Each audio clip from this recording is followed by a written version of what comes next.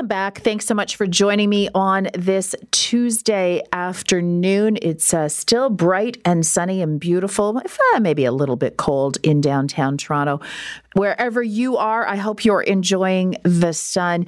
Yesterday, we talked briefly about the fact that a committee of the City Council is going to be reviewing a report on dangerous dogs. They've done that today. They have endorsed a report. It's a staff report calling for a number of measures in response to a number of issues with dog bitings, with dog mauling of individuals over the last little while.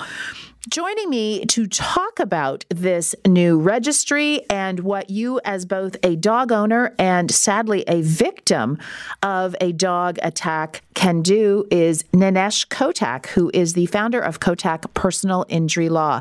Welcome back to The Rush, Nainesh. Thank you for having me. So what the city has endorsed, the city committee, it'll go to the full city council at some point, I'm sure in the next number of weeks, is that the city would be required to create an online and maintain an online public list of dogs who have been served by a dangerous dog order. In other words, their dog has bitten or attacked an individual. That online registry would give the dog's first three numeric and letters of the postal code, the name of the dog, the breed and color, for example. And so you could look up and you could see, in the first three parts of my postal code, there are 5 so-called dangerous dogs. $500,000 for a public education campaign. They're going to ask the provincial government to amend the Dog Owners Liability Act to speed up hearings for dangerous dogs. And they're going to plunk a city-identified sign on the dog owner's front lawn that basically says, "Beware of dog, a dangerous dog lives here." Your general thoughts on whether this will actually be effective, Nainesh? I think it's a really good step in the right direction.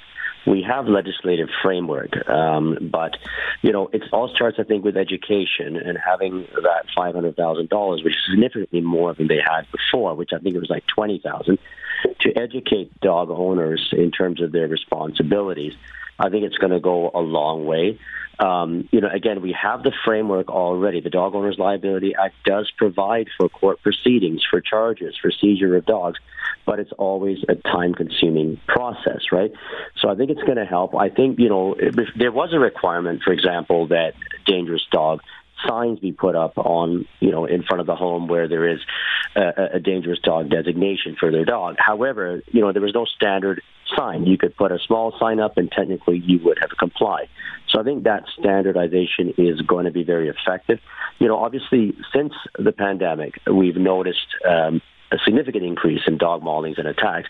And it may well be because we have a lot of new dog owners that bought dogs over during the course of the pandemic, and maybe they weren't the right type of dog for a first-time dog owner, for example. This may be one of the factors, but it is disturbing that we're seeing now, year after year, some very significant incidents where members of the public have been mauled and attacked and have life-altering injuries. So I do think it is a really good step in the right direction. I'm certainly glad that the recommendations are being accepted. Is it far enough? I think time will tell. I think it's often a matter of staffing. There are situations where, for example, when a dog is seized and, it's kept in a sort of pound for over a year before it really can be dealt with, right? So there's obviously no hope of socializing in that circumstance. So it's always about money and staffing, it seems. But I do think this is a good step in the right direction, absolutely. I'm speaking with Nainesh Kotak, who is the founder of Kotak Personal Injury Law, about the decision today of a city council committee to accept staff recommendations, doing a number of new measures around dangerous dogs. So let's just ask from a very basic level, what are your responsibilities as a dog owner, Nainesh? Right. So, we have a couple of statutes that will come into play. One, it would be the Dog Owners Liability Act, and the other, we have the Animal Bylaw, which would be in the City of Toronto. We all, various municipalities have similar bylaws. There is that personal responsibility if your dog bites or injures, a person or even another domestic animal.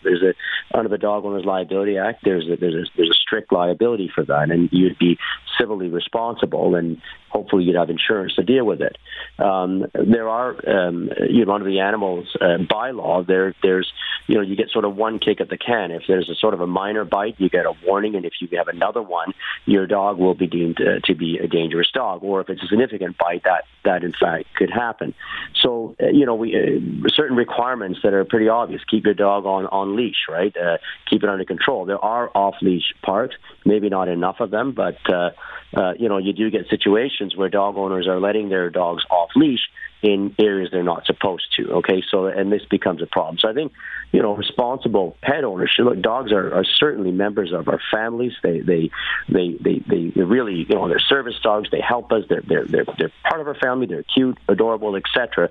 But with it, it's really a privilege, right? And with it becomes a responsibility to look after your dog, make sure it's looked after, and make sure, of course, that dog is not going to harm other domestic animals or people, because there are significant consequences in terms of, potential civil liability, provincial offenses, and even criminal negligence under the criminal code. There have been charges under the criminal code for maulings if the injury is severe enough. And just walk us through that in a general sense. Let's say it's not just a bite; it is a mauling. Not life-threatening, but maybe life-altering mauling. So what happens to that owner and that dog? Walk us through that quickly. Right. So in that situation, under the Dog Owners Liability Act, there may be, in fact, an order that the dog be euthanized if it's that significant.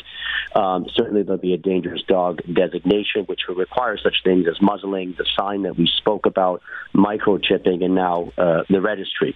There also could be charges under the Dog Owners Liability Act, which is really a provincial offense, significant fines, potential jail. But for very significant injuries, we've seen police actually laying a criminal charge of criminal negligence causing bodily harm, for example.